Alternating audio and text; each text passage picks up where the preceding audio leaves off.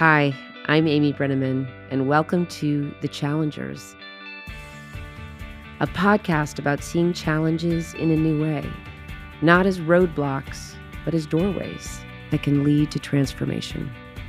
This week on the show, I'll be talking with two incredible women and dear friends of mine, Cynthia Griffiths and Dawn Hamilton, about a part of life that we all share, parenting a child with special needs.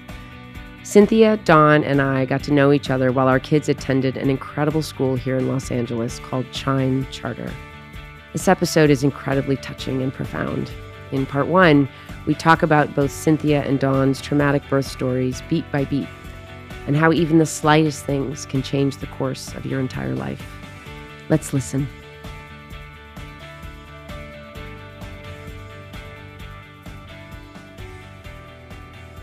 So I was thinking as I was driving over here, I know you guys very, very well. You are probably my closest support system because having a daughter with special needs is, of all the things we've talked about so far in the podcast that I could relate to, illness and 12-step in this, it's probably the most profound way that I entered a club I never thought I'd be in, didn't really want to be in, and took a long time to get used to being in. And now I am happily there. I will never not be there. I will never solve my problems. My daughter's chromosomal abnormality, it's not one of those things like, we'll get into that kind of mentality. With enough intervention, I can rejoin the non-disability world. That will never happen. And now I am comfortable. And the older she gets, she's 17, the older I get, the more comfortable I am. But it's been quite a long journey for me, and you guys have witnessed so much of it.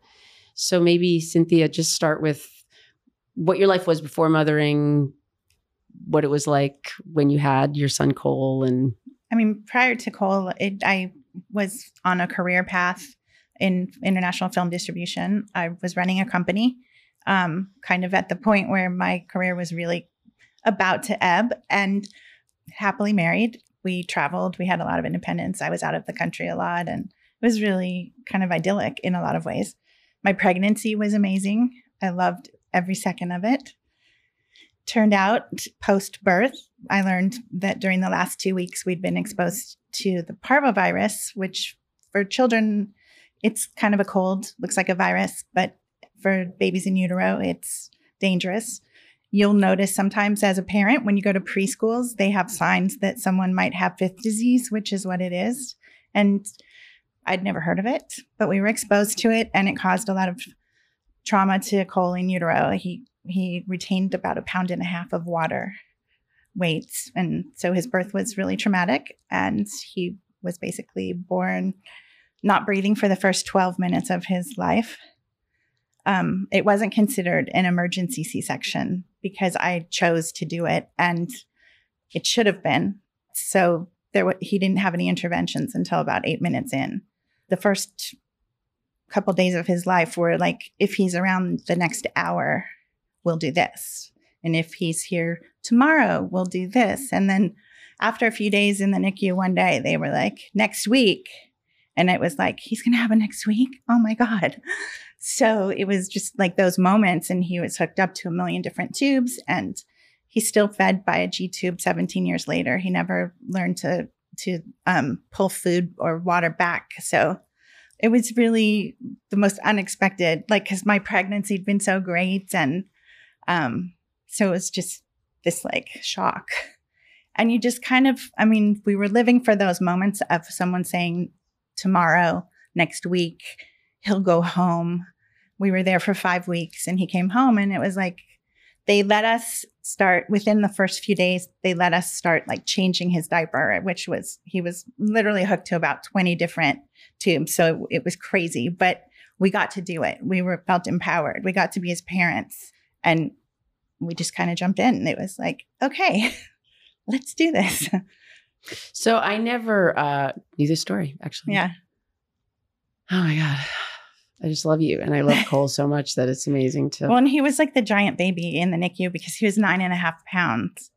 He was a very healthy boy. Right? All these Up preemies until are like, that what the point. fuck? And there were like Chuck Norris's twins were there and they were like 2 pounds each. So like all the nurses wanted to hold Cole because he was this chubby, cuddly thing.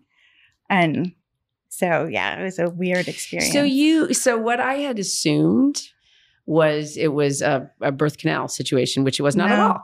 So those 2 weeks, the 2 weeks before his birth, when you heard you didn't know. You didn't know. We didn't you know didn't know at all. anything. Okay. No. So it wasn't like for 2 weeks you're like, okay, we might.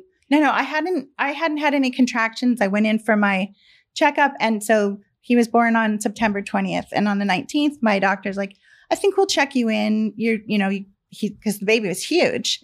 And he said, I think we're going to have to try and see if we can induce labor. So when I checked in that night they were going to put some gel on my cervix and his heart rate was low. So the nurse called my doctor and he was like, oh, give her some apple juice. She'll be fine. That'll stimulate the baby. And so they did that and his heart rate continued to drop for several hours. They put me on a glucose strip thinking that he kept suggesting he was out to dinner. So he finally came at a little like around 11:30 that night. And he said, well, we can wait until morning and see, or if you want, we could do a C-section and you could have the baby. And I was like, at that point, the nurse was freaked out. I was freaked out. And I'm like, yeah, let's do the C-section. Thanks. So the nurse was freaked out. Like, why is his heartbeat low? Well, she thought something was wrong the first time she called him. Mm. And so he was blue when he was born. And my husband saw the NICU doctor, like halfway after Cole was born, he's like standing and he's like, you need me? And they're like, yeah. And so it was like 8 minutes by the time he was in there when he should have been there from the beginning. It could have had an impact.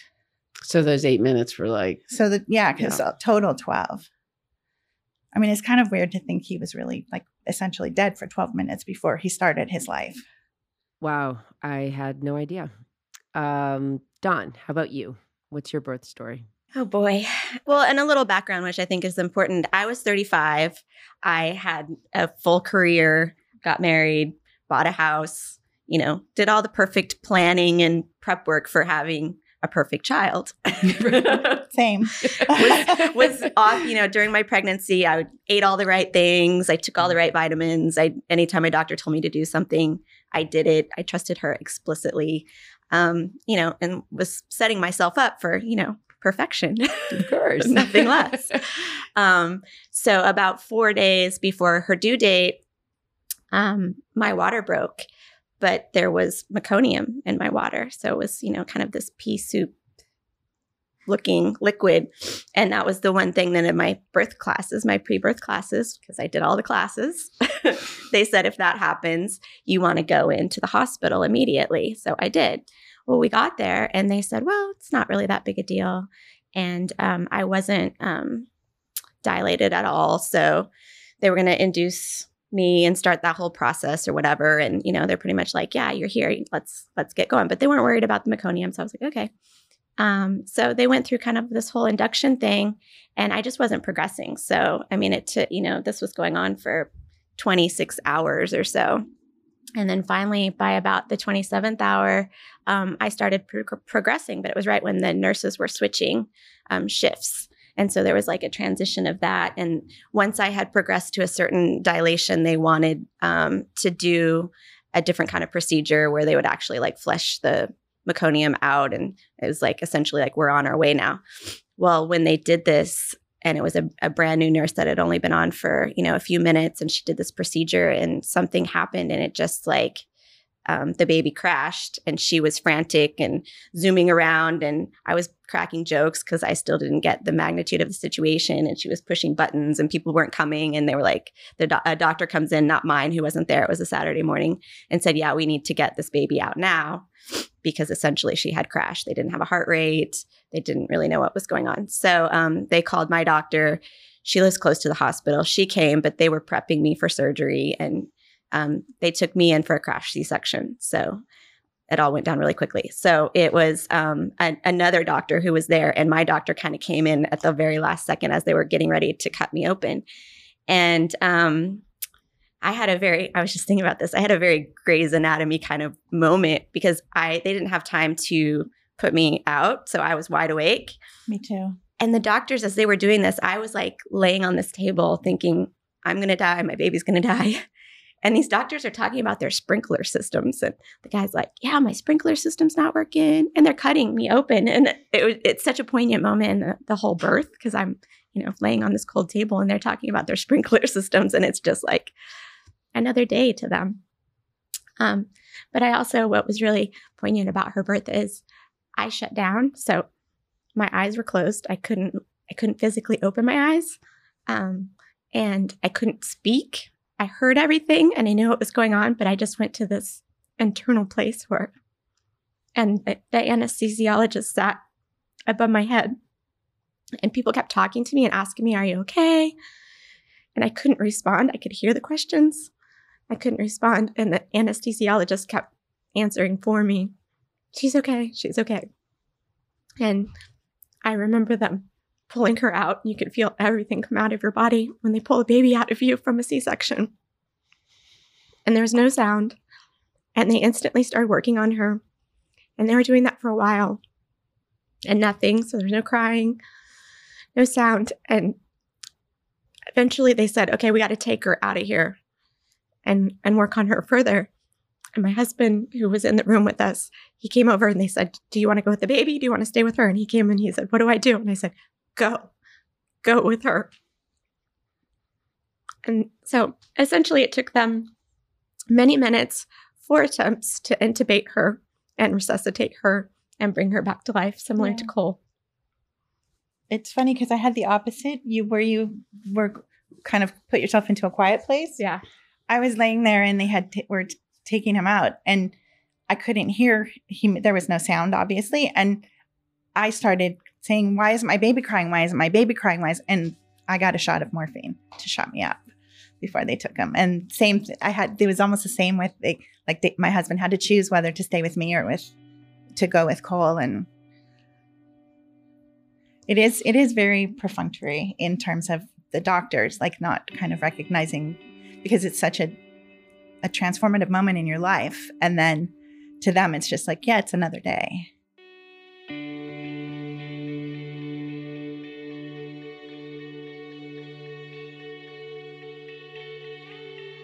I just want to thank my friends again for being so open and honest with me and all of us. Moving forward in today's conversation, we're going to be talking about what happened in the days and weeks following the birth of Cole and Emmy, the ups and downs, and how finding even the smallest community gave them hope for the future. Thanks for listening.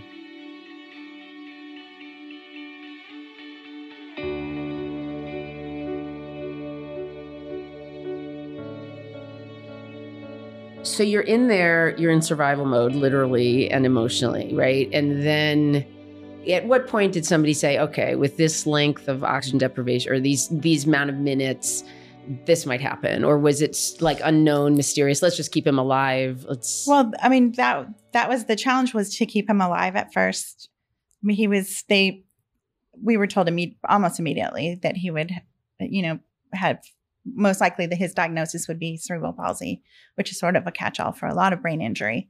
But we were basically told to expect that he would never walk, and he, they couldn't really predict what his quality of life would be. And this was like within days or a week? Probably within a week, right, when they kind of realized that he actually was going to survive. Right.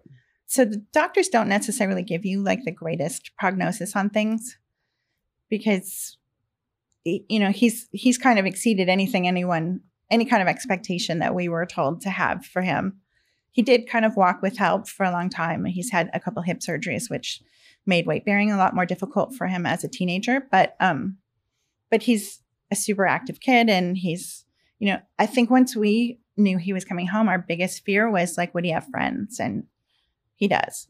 So, his life is a lot different than most kids, but he leads a really rich life. And that's been our goal from that second, like every day, just to make sure that he's okay. And was it similar with you? Or it was actually totally the opposite. I think that I've heard that a lot from other parents of kids with CP, that the doctor... And that's Emmy's diagnosis, again, catch-all. Cerebral palsy, Right. Brain injury from going without oxygen. Right. But I think it's more typical for the doctors to be very negative and give the worst prognosis and outcome, and, which dashes all your hopes and, scares you to death and all that stuff.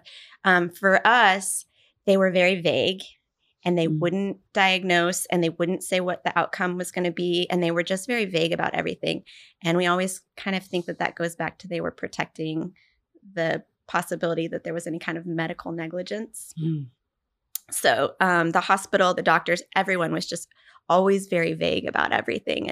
And I would go home once I got out of the hospital. That's the other weird thing when you have a kid with a brain injury like this, and they stay in the NICU and you go home a few days later. And so then, you're not supposed to go home without your baby. And, you're going back and forth. And, but so I would go home at night and just research, just looking for answers. And, you get the information you do get is so confusing. And they always say, well, let us know what questions you have. But when you don't know anything about something, you don't have any questions because you don't know what questions to ask. So it's like a brave new world. And I had never heard of anything like this happening. I really didn't know what cerebral palsy was. Not even that I knew at that time that's what she was going to have. But as I was looking and researching, that's what kept coming up. And so I would research and do all this Googling. Thank God for the internet and Google and all of the stuff all the resources we have now as parents who encountered this kind of challenge, because there was a time when you didn't have those kind of resources. And so for me, searching for that information and that knowledge and connection to others and like, what's your story and what happened and what's the outcome? That's what I was hungry for in the beginning. Did either of you, because I think I was completely unprepared in some deep soul ways for having a kid that was different. Like, did you have any context, anybody to call, anybody? For us, when people started hearing the situation, I had all these people, oh, that happened to me and my kid is fine. I fucking hate that. I fucking hate that.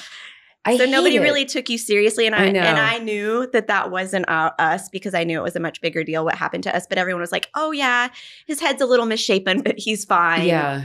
Yeah. It's like, no. So there wasn't anybody. So you found your initial community online. And yeah, one of the first families that I found actually we're still friends with, and their kid goes to Chime. He's 2 years older than Emmy. But, in my research, one of the very first things that we knew meant she, was going to have issues is she couldn't nurse, she couldn't swallow, she couldn't suck. She didn't have those normal reflexes. And I started researching about that. And when your baby is born, that's the only thing they're supposed to do is eat. And she couldn't do that. So I was like hungry to figure out how can we get her to eat. And they kept telling us, she'll get out of the NICU and can go home when she can eat. And we're going to get her eating, And so I was researching, and I stumbled upon this, it's called Vital Stim, where they use like an E-stim kind of thing on the neck. And I had found some research where they had started using it in babies and pediatric population.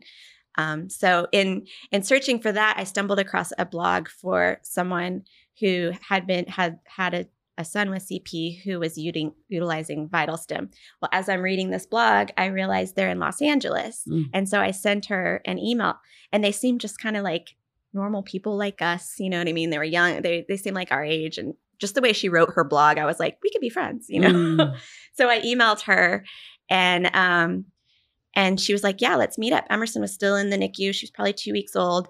And my husband, Adam, and I went and met with her and her husband.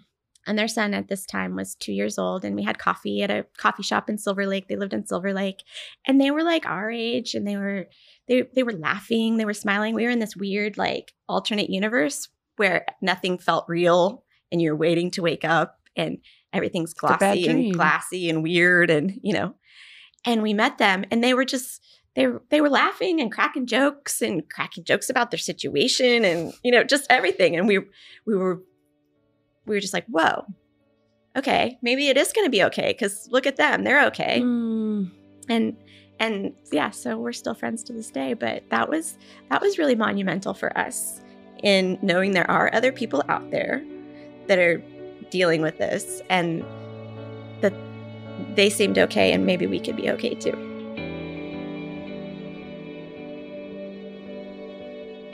Stick around.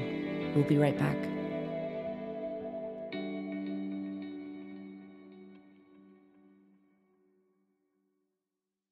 Hey everyone, I just wanted to drop in real quick to tell you about the Challengers Facebook group, a meeting place for us to discuss each episode of the podcast and support one another as we explore these sensitive topics.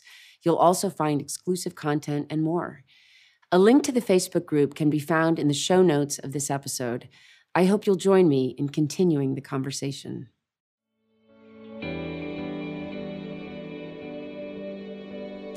At this point in the conversation, I talk about my daughter, Charlotte, and a very different kind of story about discovering a disability. Later, we also talk about how the landscape has changed for individuals with disabilities and how people, organizations, and leaders are becoming more inclusive. Stay with us.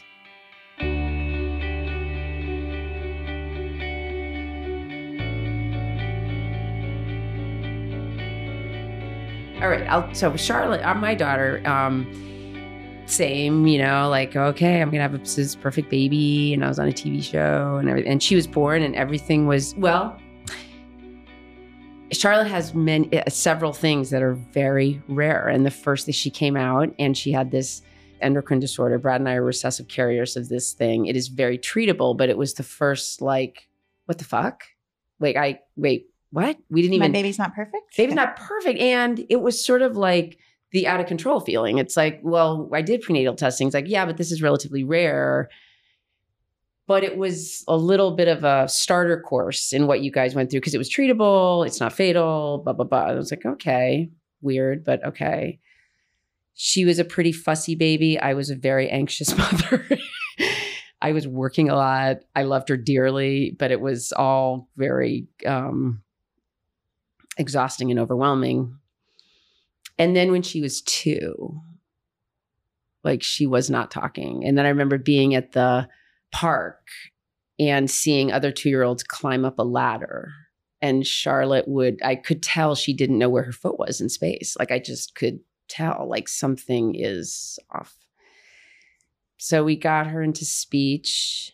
She's always been very close to her autistic peers in terms of her symptoms, but not quite. She's a little bit more emotionally, it's just different. She is not autistic. So for me, it's like, it's interesting, Cyn, because I feel like with what I loved about what you just said with Cole, it's like just the fact that he survived. You could have gratitude for because you got so close to him not surviving. With Char, it was like this process of, and she has, what in the business they would call an invisible disability, right? Your children, it's visible. My child, it's invisible. So we did everything right. And then I was, okay, do everything right when she's 3, get her the IEP and get her, and it helped, totally helped. Like, of course, you have to do all that. And then when she was 15, there's this something called microarray genetic testing, which is basically blood work, but now with the Genome Project, you just get even more specific. So she has something called Phelan-McDermott syndrome, which is a chromosomal abnormality at the end of her 22nd chromosome. And there's 1,400 people like her in the entire world. And when we got that diagnosis, it was actually a big exhale. It had a name. It had a name. And circling back to your experience, I mean, I'll never forget. I was like in a coffee shop in Topanga Canyon. We were going to talk to the neurologist, and I literally expected nothing because nothing. And I was just like, she's like, found something. I was like, what? So in the hour before we talked to her, I went online, and most folks with this syndrome are much lower functioning than her. Like Charlotte's always had language disorder, but they're like, many Phelan-McDermott folks don't speak at all. I can't. So it's like, oh, I've been in glass half empty. And like, there is literally sort of like with what you guys had, there was oxygen deprivation. They changed their brain. Like Charlotte has something different in her brain. Like, and it allowed me to accept it and express it differently. And, say to her brother, like, we've always said her brain is different. It actually really is different. You know what I mean? And, I have a little stand-up routine. I want to do like a thing of like, different kinds of special needs mom, and it's like the mom of the Down syndrome kid. It's like, they're just filled with joy, just all of these sort of cliches because I always felt like I'm a special needs mom. It's like, get your shit together.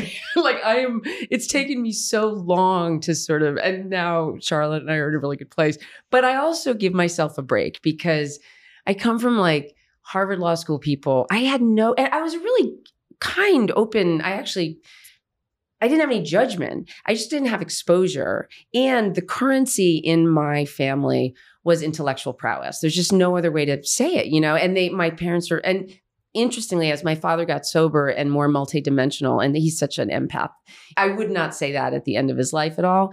And I didn't live it wasn't like Great Santini, like, read the New York Times, but pretty bantery, pretty up there, not athletic, you know what I mean? Not like the currency in my family. It's not like be perfect and, not supermodel. My mother doesn't wear makeup and beauty wasn't part of it, but it was brain.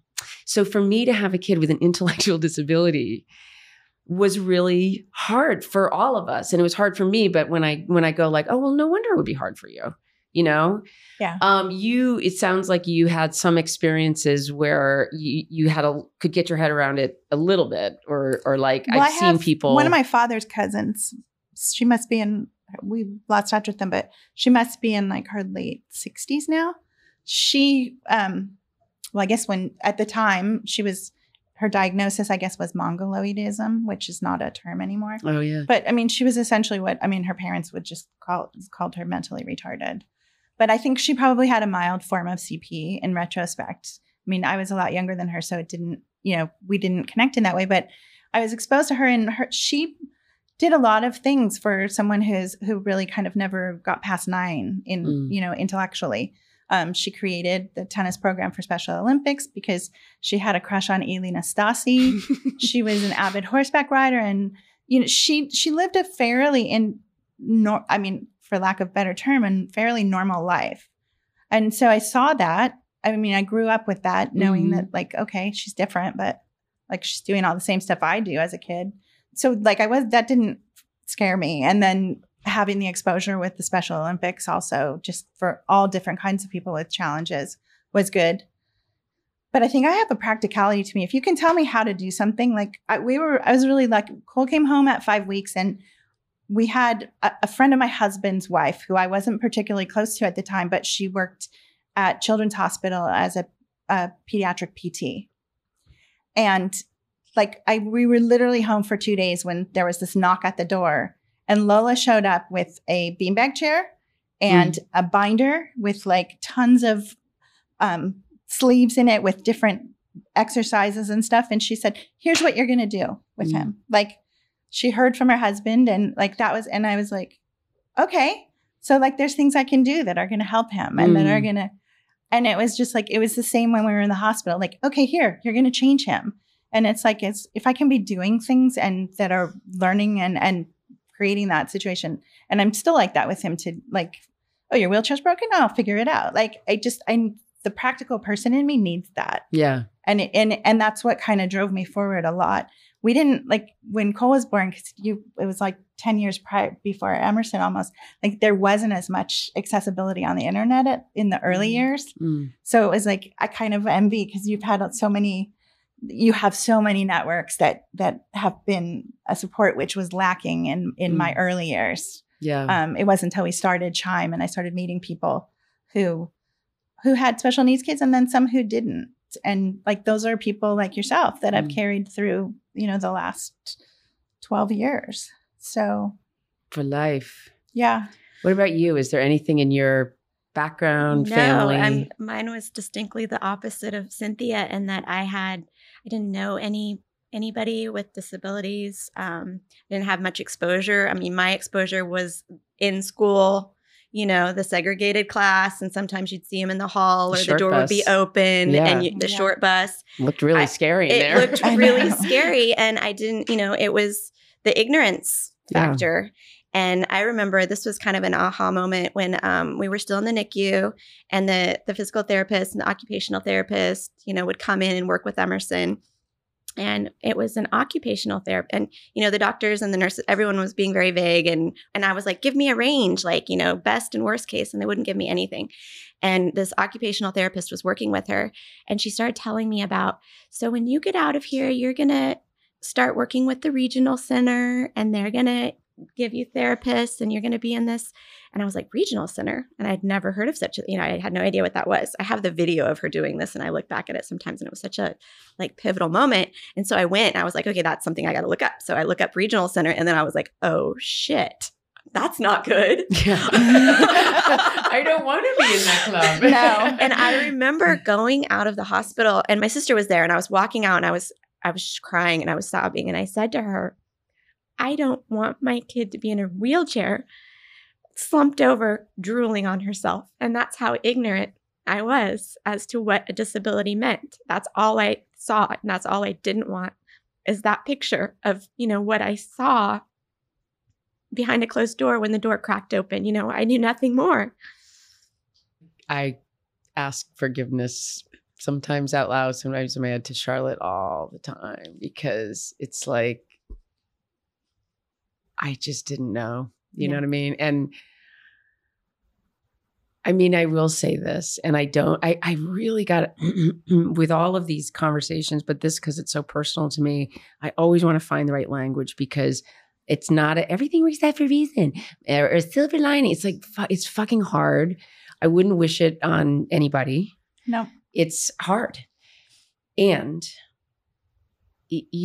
just our friendship, it's leading me to I'm interested in this community. I've never been interested in dominant culture. I've always been like with the gay tap dancers and not the football player. You know what I mean? Once I realized like, oh, the disability community is this, it's about inclusivity. And, one thing we've talked about is, in terms of the American culture, I can't speak for other countries, but with the litany of, a good politician will reference gender, race, LGBTQ, immigrant, like literally Hillary Clinton was the first one to say anything about disability. So then that interests me, it activates me. It's like, oh my God, I'm totally interested in people that speak with different devices. And I guess circling back to what you said, and I know you and I know Emerson, and I think I didn't know that how you physically appear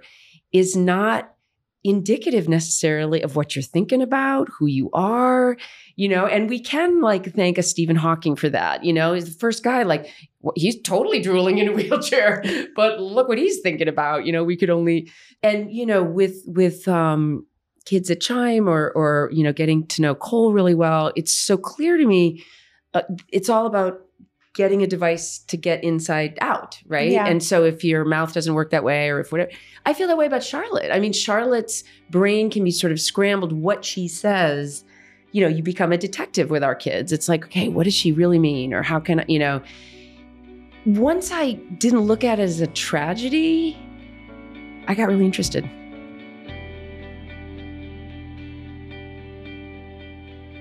Next, we talk about something we're sometimes not supposed to talk about: grief.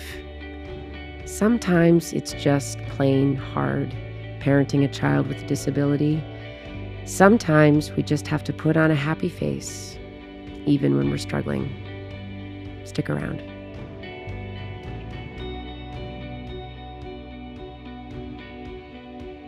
I want to talk about, because we've touched on doing things, right? I want to talk about, I think I emailed this, a moment for me. And again, this was before I got Charlotte's diagnosis. So I was a little bit still hanging on to, if she gets enough fucking tutoring, she'll get a high school degree when she's 18. I mean, whatever that, clinging to typical development.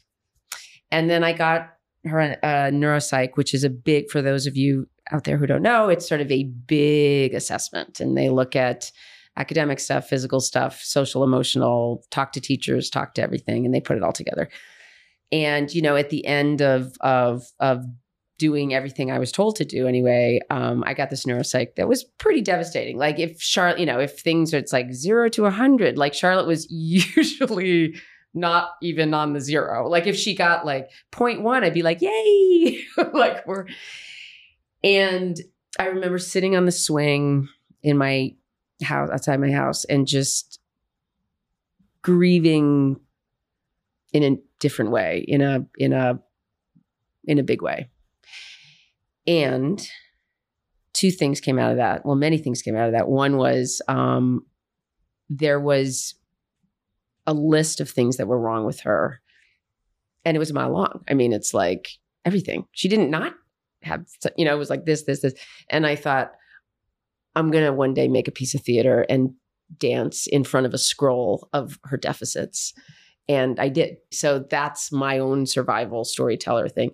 But I immediately reached out and I called my friend Alexa, and she recommended, it actually brought me into awesome supports that are still Charlotte supports. But I had to, again, let go of the math. If I eat prenatal vitamins, I'll have a perfect kid. If I do all this shit. It's not just the math you let go of, though. I mean, as a parent, and especially I think as a mother, it's like the amount of grief that comes with having a kid who requires so much different kind of attention and that has special needs is like, you can't talk about it very much because people think you're an asshole. But like, I mean, you give up every dream you ever had. Like, I have a kid who, like, he couldn't breastfeed. I had massive boobs then. I wanted him to. Like he's never been, he can't kiss. He tries, but he can't kiss my cheek. He can't wrap his arms around me. He's never said, I love you. He loves me, I know, but I'll never hear him say it. All the things that you want to do as a mother that you dream of, your whole pregnancy, you think of all the things you're going to do with your kid that you never get to do. It may seem trite compared to the life that they have, but there's like so much that you give up. I plan to go back to work in my former career after he was born, and I couldn't. I mean, we could have tried to figure it out, but I couldn't. My heart wouldn't let me leave him. I needed to be there to facilitate all of his early intervention care and stuff.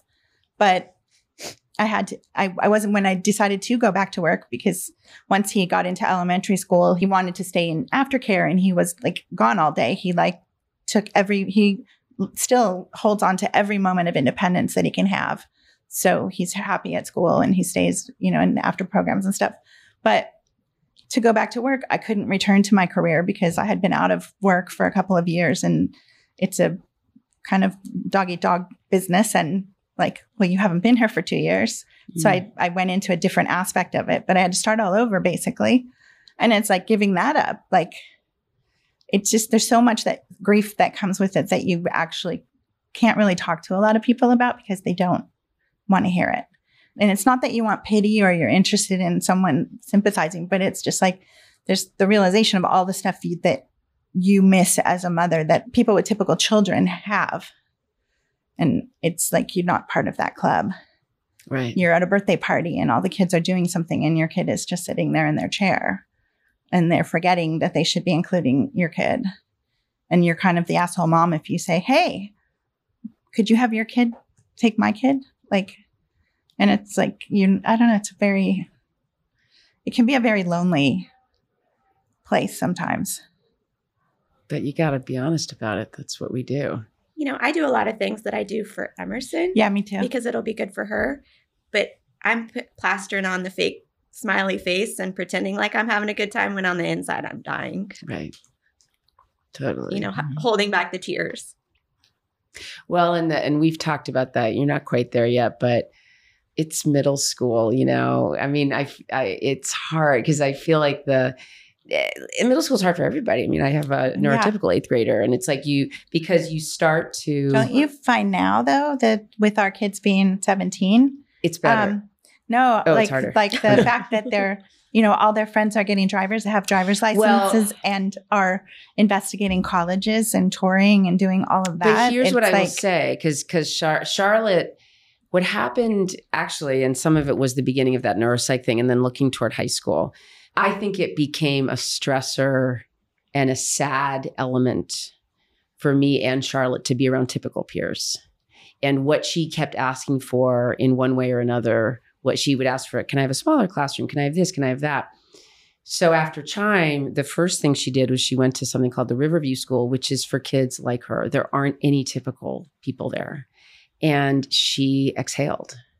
And I exhaled. And it's sort of like meeting, when Emerson was 2 weeks old, meeting that couple, because it's like, oh, we're going to actually let go of the typical timeline.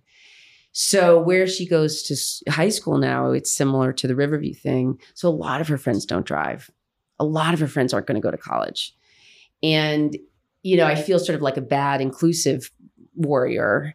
But for Charlotte and me, letting go, we don't have so many typical peers around on a daily basis anyway. Yeah. No, as Cole's gotten older, I think when he was younger, I don't think he ever identified himself with other kids with disabilities. I mean, he was best friends with, he had twins that he was friends with, but best friends with the typical sister and not really that friendly with the brother who was in a wheelchair. And for years, it was like that. It was like, oh, that's Amelia's brother. Oh, that's, and he thought the same of Cole, like that's Amelia's friend. And it wasn't until they got older, they were in middle school and they had a couple things in common and started doing a swim class together, that the boys became friends on their own.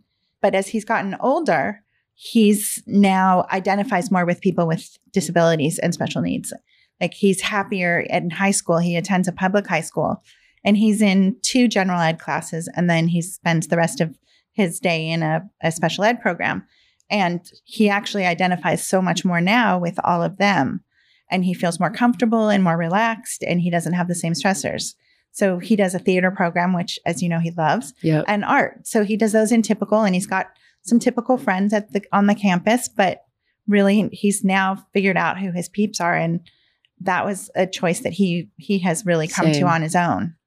I'm already stressing about this because Emerson's in 2nd grade, and she's very much in that place where inclusion is the perfect place for her. And she has this awesome crew in her class this year. I mean, she usually has like 1 or 2 friends. This year, she has a crew and they're all so great with her and they come running. I mean, it's so cool to take her to school. And these girls and boys come running, Emerson, and they're so excited and they want to push her and they want to be with her. But already, even in 2nd grade, there are little moments where I'm like, okay, when are they going to kind of leave her in the dust and move on? I don't think it'll happen. I mean, having gone through the Chime thing, like Cole and Char are the same age, it's really like 7th grade and middle school somewhere. And what helped me to take it out of the curse of like, I hate people that don't understand special needs is I think it might have been Aaron Studer, maybe Dean, there's a wonderful principal at Charlotte's High School. It's affinity groups, right? And I was like, oh my God, me in 7th grade, I was hanging out with like all the gay guys who didn't know they were gay yet doing Godspell, right? If I had to sit with the football players, like, I guess I could do it, not my people.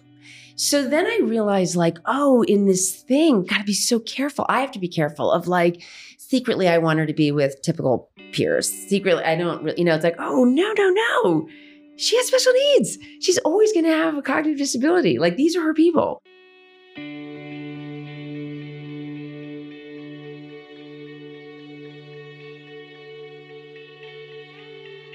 We're now going to spend some time talking about the day-to-day, or as Dawn puts it, the sprint. Each day is different. Each day brings with it its own set of micro-challenges, but each day opens up brand new possibilities that, as little as they might be, can help give our kids the best life they can possibly have. Then closing out today's conversation, I read a piece that I wrote called Passing, about my own daughter's disability. With all that being said, please enjoy the last part of my conversation with Cynthia Griffiths and Dawn Hamilton.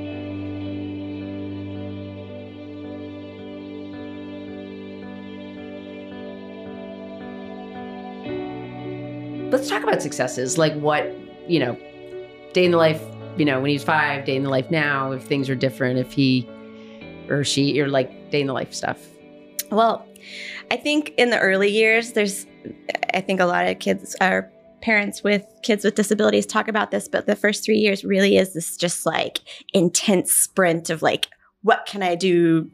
Not to fix my kid. I knew that I was never going to fix my kid, but to help my kid, be the best possible. And so you're just in this sprint of doing everything you possibly can, every therapy, every treatment, every doctor, every activity. And you really can run yourself ragged because you can't do enough. And if whatever you don't do, you think, oh my gosh, I'm not doing enough. But so in the early years, you're just racing around a therapist, and you have therapists coming to you and doctor's appointments and this and that. We were driving every, couple times a week to the Napa Center, which is over by LAX. So it's a haul from the Valley, and traveling. We've always traveled. We're going to Florida and Pittsburgh and Canada. Like, we've traveled all over to do things. And I value all of those things, and I wouldn't change it. And we still travel for things, but we're not in that sprint that we once were. Right. Kind of our aha moment for us, it was when Emerson was about 3.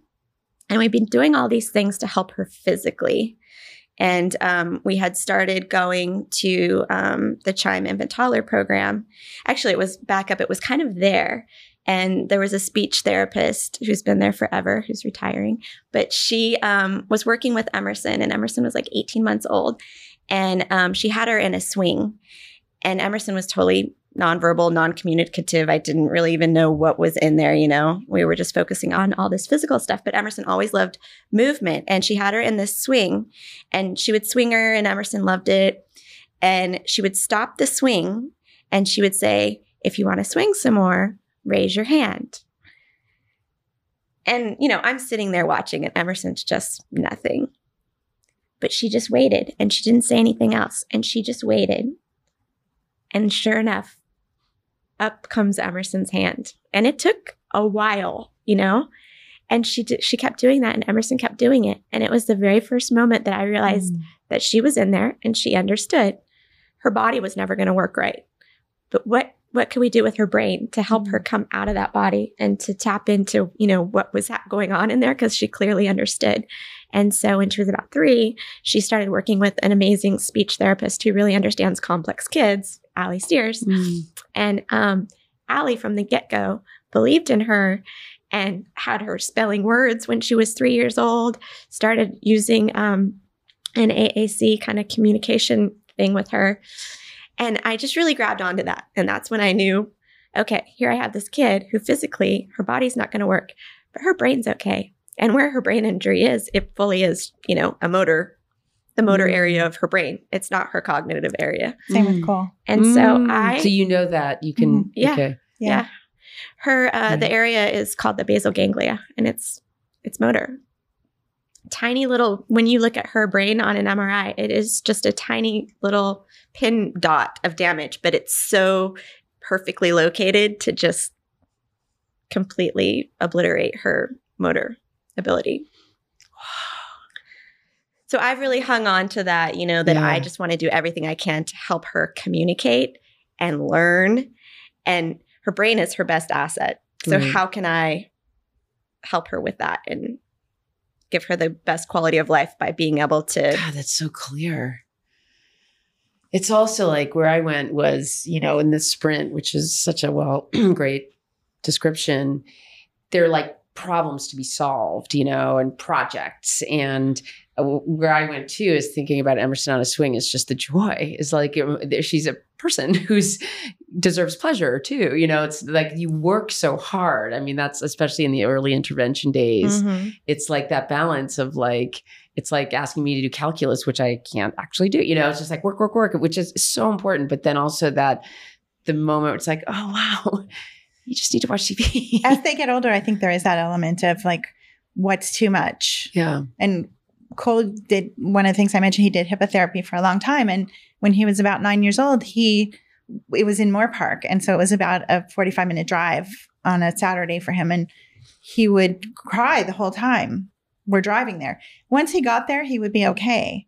But I started to realize at that point, like, you don't actually want to be doing this anymore. And he was like, no, he wanted to play baseball. And so you had to realize, like, sometimes what you think you're doing for your child for their benefit is not necessarily so. He wanted to spend time with friends. He didn't always want to be doing that stuff. And that's just as important to them developing as some of the therapies. And at some point, they have to be one of the directors in the whole journey. Yeah. So, but again, that has to do with communication, right? Which is like, and again, our kids have different capacities communication wise, although there are a lot of similarities too, but I think until you can get this out, it's like the minute you can make contact, then it's like, oh my God, hi, of course I respect that point of view. But it's like, it's easy for us from on the outside to look at them as a lump of clay. And I mean, I remember my mother, who struggled the most, it's her part of me. And now that she is encountering her decline and disability, it's just been kind of awesome and sad for her, but really interesting in terms of this whole conversation. But my niece, Ava, who's amazing, who's 6 months younger than Charlotte. And I remember when the girls were like 3 or 4, and Ava literally was reading. She just was like, and my mom's like, well, they read to her every night, and that's why she reads. And I just looked at her with tears in my eyes. I was like, I read to Charlotte every night? Yeah.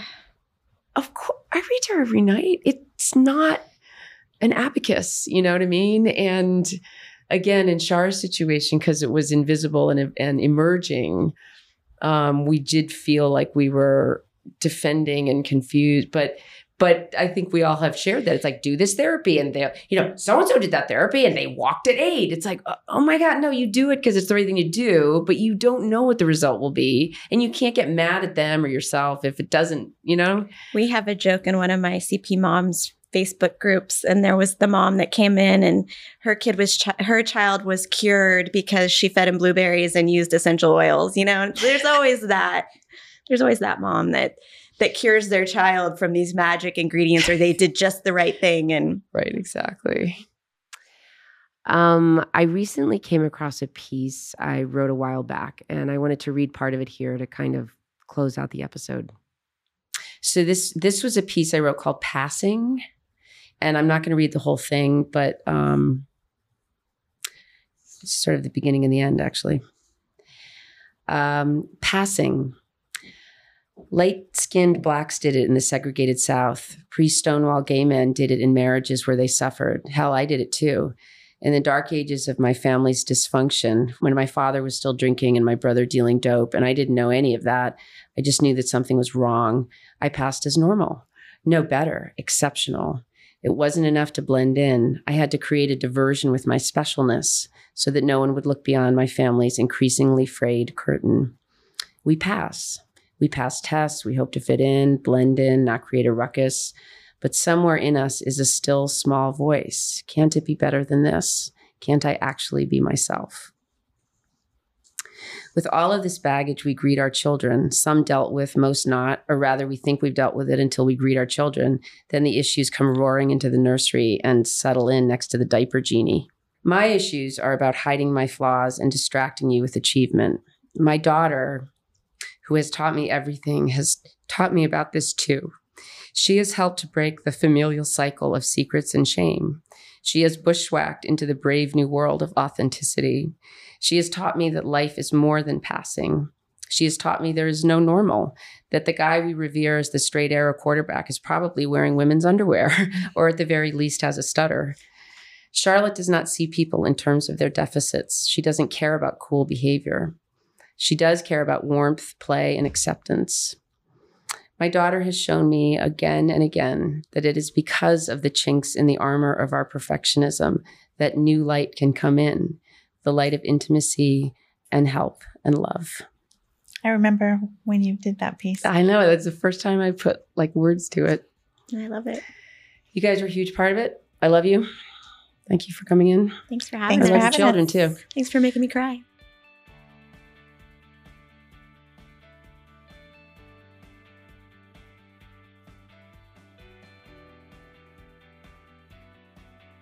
My thanks to Cynthia and Dawn for joining me today.